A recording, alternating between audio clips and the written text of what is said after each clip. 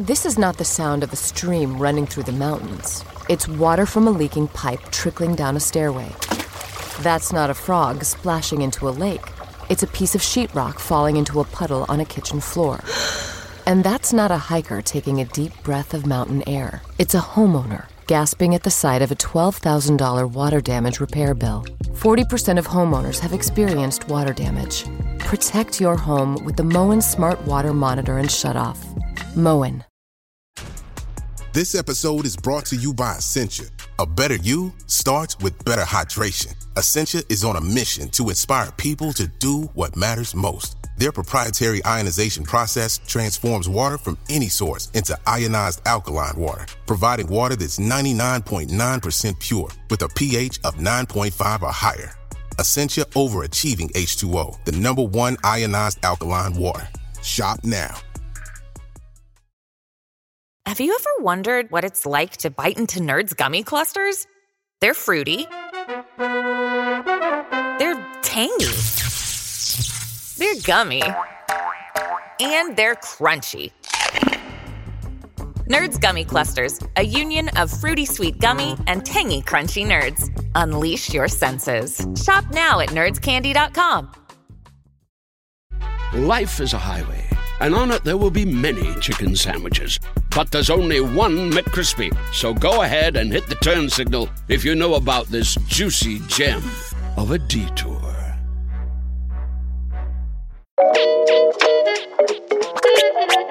From BBC, Science Focus magazine, this is Instant Genius, a bite-sized masterclass in podcast form.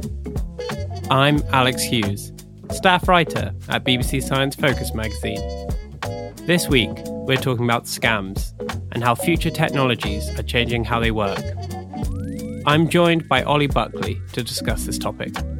He's a professor of cybersecurity at the University of East Anglia. He explains how deepfakes, AI, and a host of other technologies are changing the world of scams, adding in new risks and creative tricks for you to watch out for.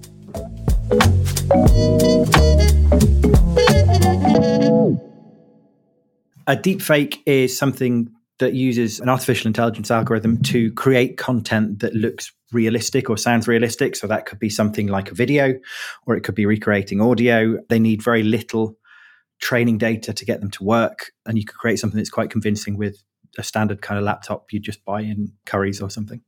And so with this kind of technology, it could be replicating someone's face, someone's voice. It's a variety of things. Yeah, absolutely. So deepfakes kind of hit the news and gain prominence on the video side. So things like taking an actor's face and putting it somewhere else. As with most evolutions in technology, this took kind of a slightly seedy route to begin with, putting actors' faces into porn or something like that.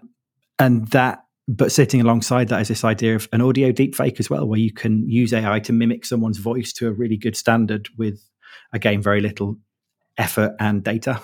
And so for to create this kind of technology, what they're doing is, I assume in the context of it, taking large amounts of video or audio, which is why you tend to see deepfakes that are celebrities or people that have lots of footage of themselves out there.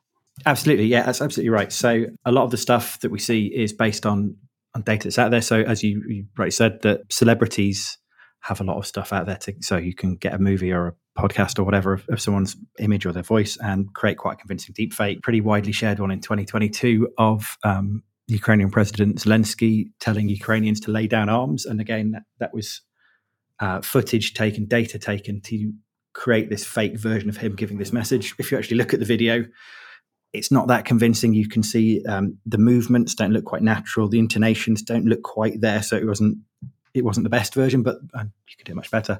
But as we all live our lives online now, you can get data about someone quite easily. So I don't know, one of my students could download one of my lectures, and that's more than enough content to recreate my voice, I would guess. So a couple of companies report that you can create something that's about 80 to 90% convincing with about 3 to 10 seconds of audio. So it's not loads of stuff that you need to create something that's convincing. And so that can be really quite powerful. And if we step beyond just the technical accuracy, if you start to pull on people's emotions and add time pressure and make things a little more stressful and chaotic, then that can be a lot more convincing to people. So whether it's, I guess, AI, deepfakes, any of this kind of technology, how do they actually work at their core? So a lot of these technologies work with something called a neural network. A neural network is an AI algorithm, an AI approach that tries to imitate the way that our brains work to solve problems. It's a really powerful tool. It learns patterns in data. So let's think a really simple example. You're trying to teach a computer how to recognize different fruits. You might show it lots of pictures of apples, of oranges, of bananas. And the neural network is like a virtual brain with interconnected neurons. Each neuron takes a piece of the picture, so a feature, something about the fruit and the way it looks, and uses that to classify it. So we might take the color and the shape and the size of each fruit. And very broadly speaking, a neural network is split into different layers. An input layer where you take in the data, and then lots of interconnected nodes that work on different features of what we're looking at. So in the case of our fruit example, the first layer might look at the color, and then the second layer might combine the color with the shape, and then the following layer might combine everything together to try and guess what it is. And then we have an output layer which says, I think the fruit that you show me is an apple or an orange. And the way that these work is the more data that you can train them with, the more data you can feed them, the better they get at identifying things. So it is really it's like teaching a toddler how to recognize shapes or recognize fruits or cats or dogs or different animals. And so that's how a neural network works under the hood. That's what they're looking at. Deepfakes and some of this AI technology use something called a GAN, a generative adversarial network. And this is a special kind of neural network that is made up of two parts. We have the generator and the discriminator. And these are two algorithms that are working, that are competing, or two halves of the same algorithm that were competing against each other, trying to beat each other. So the generator creates some data and the discriminator is trying to see if it's false. So let's say we are taking a deepfake. We're trying to create an image of someone that doing something they hadn't done. The generator would start out creating some random data. The discriminator would say, no, that's absolutely not correct. There's a 0% probability of that being the real image. And it feeds this back. The generator tries again and tries to improve its image to get something that's going to beat the discriminator, that's going to beat the person who's the algorithm that's checking what it's doing. And they bounce back and forth lots and lots and lots of times until the generator, the thing that's creating the fake data, creating the images in this case, is able to beat the discriminator until it's able to fool it into thinking that it's real. And that's how we get our output at the end. So it's these two bits working together against each other, if you like, to try and convince the discriminator, the thing that's trying to identify if it's real or fake. When it can trick that, then that's our image. That's where we get things like deepfakes or ChatGPT or DALL-E AI. DALL-E AI creating images, or something like the website This Person Does Not Exist, which creates images of faces that don't exist. And say someone manages to get enough footage or audio of you, how could this technology be used in the context of scams?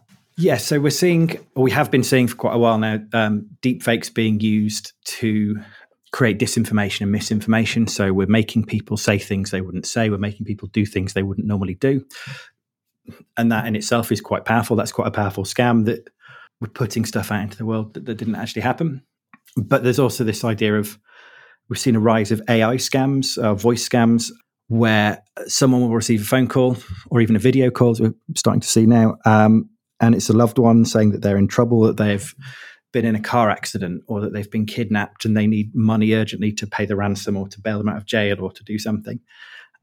And these are just pulled from data that's available on the internet, I would guess. They don't have to be 100% accurate, because if you imagine as a parent or a partner that you get a phone call out of the blue and your loved one is on the other end saying, I'm in real trouble, I need some help, it's quite a desperate situation, then you'll panic and you'll start to overlook those inconsistencies, and it becomes that much more immersive and believable. Spring is a time of renewal, so why not refresh your home with a little help from Blinds.com?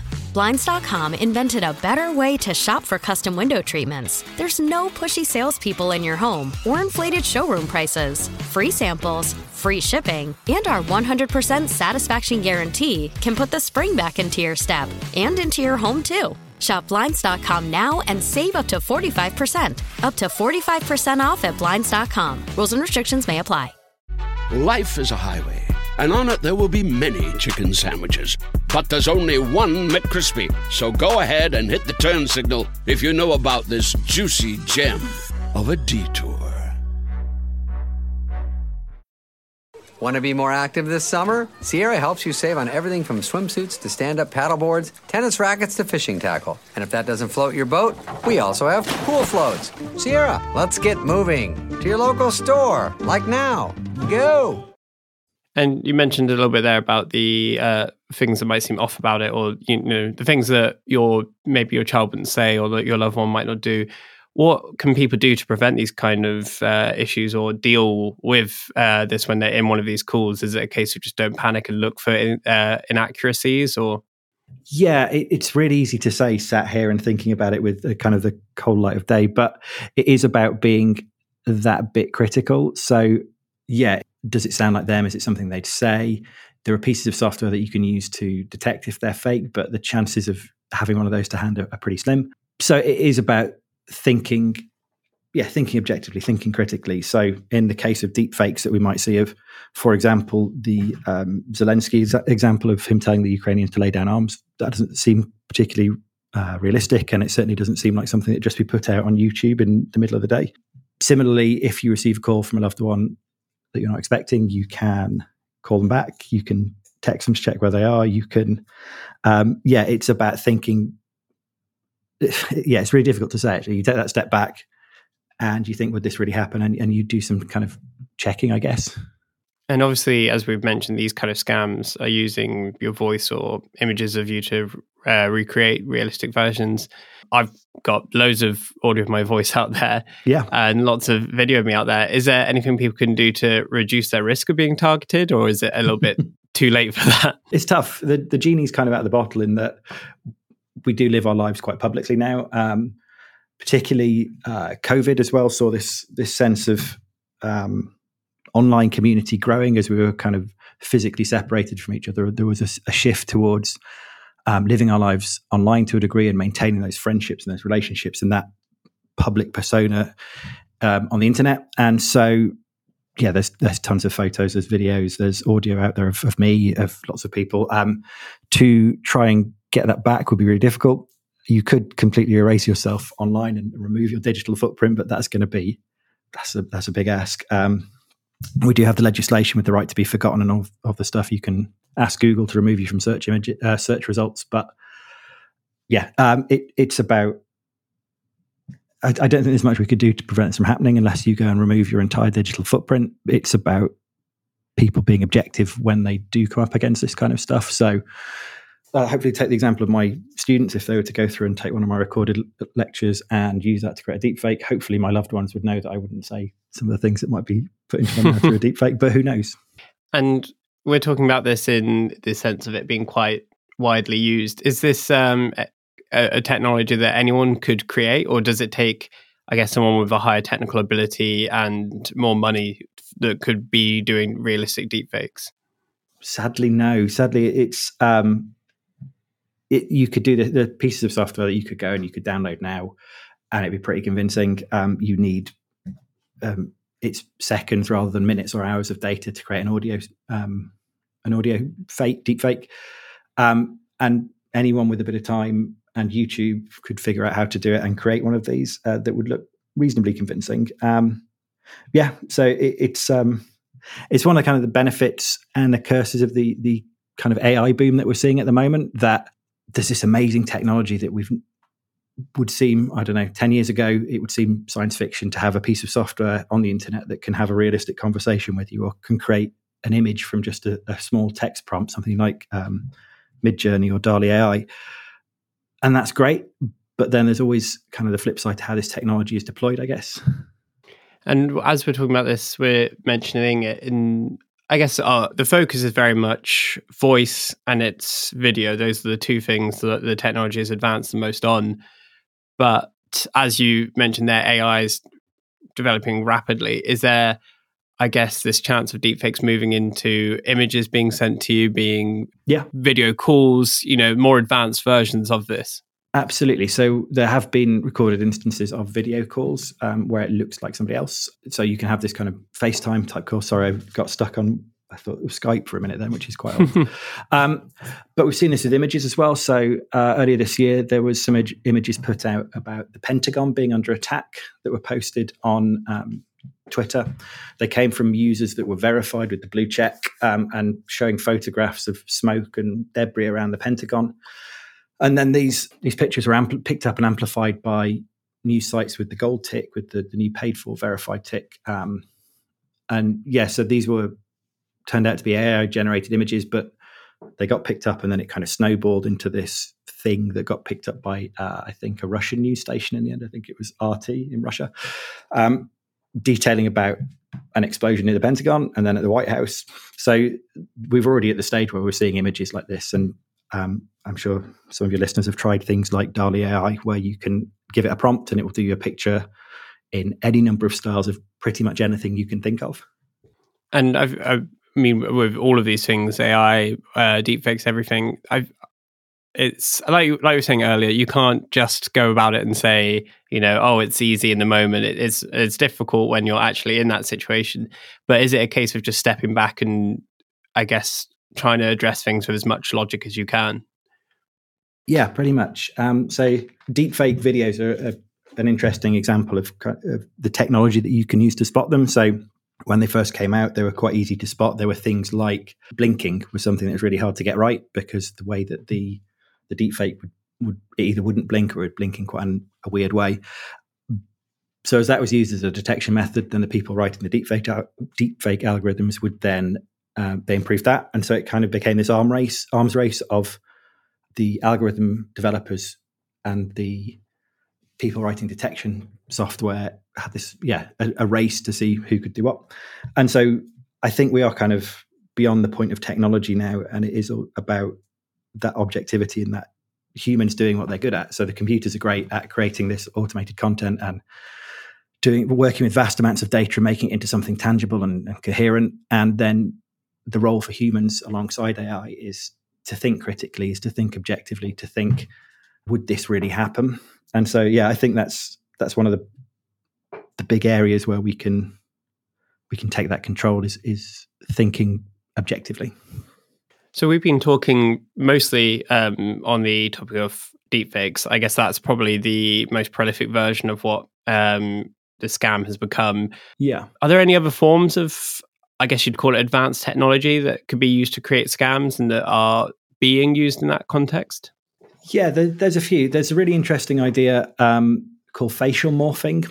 So that's a task of creating an image. It's where you take, say, an image of two individuals, and you morphing can fully transform one face into another face. But if you stop the process midway through, then you get this idea of a morph, which is a non-existent person that resembles both of the people you were trying to create in the first place. So there's stuff online where you can go and create a morph of what it would look like if you crossed two of your favorite actors, for example. But this is also something that's being used to create ID documents that look realistic. So you could register a face on a passport you could pass two people for that face. Because you've morphed the two faces together, then it's taking the facial landmarks, so the eyes, the nose, the mouth, and where they are, and the key geometry of the face, and blending them together. So there have been cases where a group of activists merged together a photo of a high-ranking EU politician and a member of their group, and they created that and obtained a German passport, which could have passed for both of the people. So that's a really, maybe cool is the wrong word, but it's a really cool use of the technology that you can create these images that can fool the systems that are checking these ID documents. And that's obviously quite advanced, and it's in the sense of it's not being used so much to scam people, but it is kind of a sign of where the technology is going for that risk of the average person being caught out on things. Yeah, it's one of the things that they found, what researchers found with looking at facial morphing, is that humans aren't very good at spotting them. They're not great at identifying them, and the results that you see on those experiments are kind of 50-50. So it's as good as random guessing as to whether it is one person or the other. So the answer to that is technologies to try and identify them. But yeah, I think the technology is really interesting at the moment. It's providing so many opportunities and developing so many things that would have seemed, again, like science fiction only kind of 5-10 years ago. And it's changing the way that we think and the way that we have to work. And I'm curious what you see as being, I guess, the most common sort of scams these days. What's the ones that are becoming prolific and the ones that everyone seems to be pulling out the bag? They're variations on a theme. They're all variations on classic scams, if you like. So I'm sure, again, I've had many of them, you might have, and your listeners might as well, that you have the phone call from someone saying your computer at home has been compromised and you need to log in and give them rights to this to try and fix it. And they say they're from Microsoft, or they say they're from BT, or they say they're from some other name that you would trust. And the scams are all just playing on our own innate fears. They're adding time pressure. They're adding stress. They're making it seem they're aiming to short circuit that rational part of the brain. So we go into panic mode, we go into fight or flight, and we have to make a quick decision. And the scams that we're seeing now, so whether it's a phone call that comes from a faked voice using AI saying your partner's been in a car accident, or whether it's a video of a famous politician saying something they didn't say, or a celebrity in a compromising position, they're all about kind of tweaking that bit in our brain that makes us panic and makes us think there could be something really wrong. So it's less about the technology, really. It's about the psychology of what it's manipulating. Yeah, as a computer scientist, I do think, I genuinely think, and the work that I do at the moment, that human bit is the bit that's going to be really interesting. The technology is evolving so rapidly now, and if we look at kind of at the start of the year when ChatGPT launched to where we are now, there's several versions of ChatGPT. The answers it gives you are so much better. It's so much more convincing. And so it's going to be our role in that. It's going to be how humans interact with that kind of technology and how we let the computers do what they're very good at, which is processing lots and lots of data very quickly. And then humans doing the bit that they're really good at, which is that logical, objective thinking and that creativity, I guess. So with the rate that technology moves, I mean, we're talking about right now that in the last year, AI has just gone leaps and bounds above what anyone would have thought. Yeah, there's likely to be, I guess, a whole host of new scams in the not too distant future. What do you think is like the future of that? Do you think it's going down this sort of route of face morphing, or is it just that no one's really going to be able to see where this goes?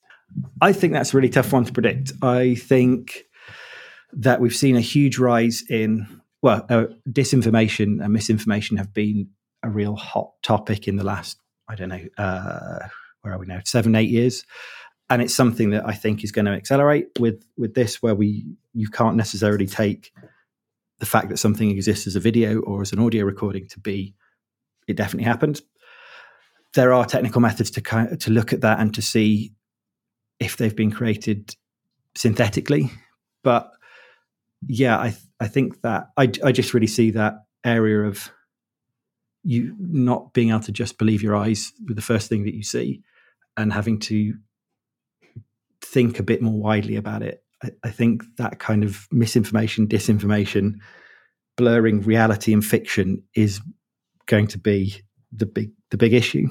And for the most part of, I guess, the scams we're talking about here, it's a case of preying on someone's fear and the more psychological effect on that side.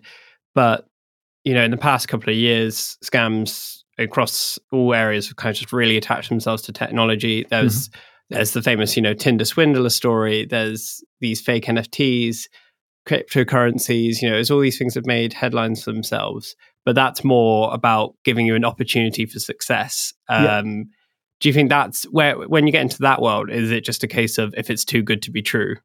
Yeah, again, it's we are all very well aware of email scams now. So we're all aware of getting that email and saying that someone has tens of millions of dollars in their bank account and they need $500 from you to release that, and you'll get $1 million.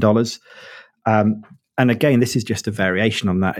It's promising you something big for a very small investment. It's an offer that's too good to be true. And it's the same thing in The Emperor's New Clothes. It's just a fancier version. It's something that's more convincing, that's more immersive. But at its heart, scams are still the same kind of thing. They still play on the same innate human desires, whether it be to find a partner, in the case of the Tinder one, or whether it's to make some money, which is quite appealing to everyone at the moment. I think they're still appealing to the same root causes. It's just the delivery method is slightly fancier now. So we've been speaking mostly about the individual's ability to reduce their risk when it comes to fraud. But is there any sort of improvement from, I guess, a software perspective? As AI rapidly improves, could that be used in fraud prevention in a different kind of way to what we see now? Yeah, there are technologies that you can deploy to see if something has been deepfaked. You can look to see if an image has been, or audio has been created synthetically. And so, but there's also, it's a tough one. The technology is outpacing the way that we can think about it and the way that we legislate for it. So I think we're kind of waiting for everything to catch up. So there's a huge push at the moment to talk about how we manage AI and how it's leveraged in the future. And I think that's going to be a really interesting conversation that evolves over the next couple of years. So it's basically once it passes the test of this is believable enough.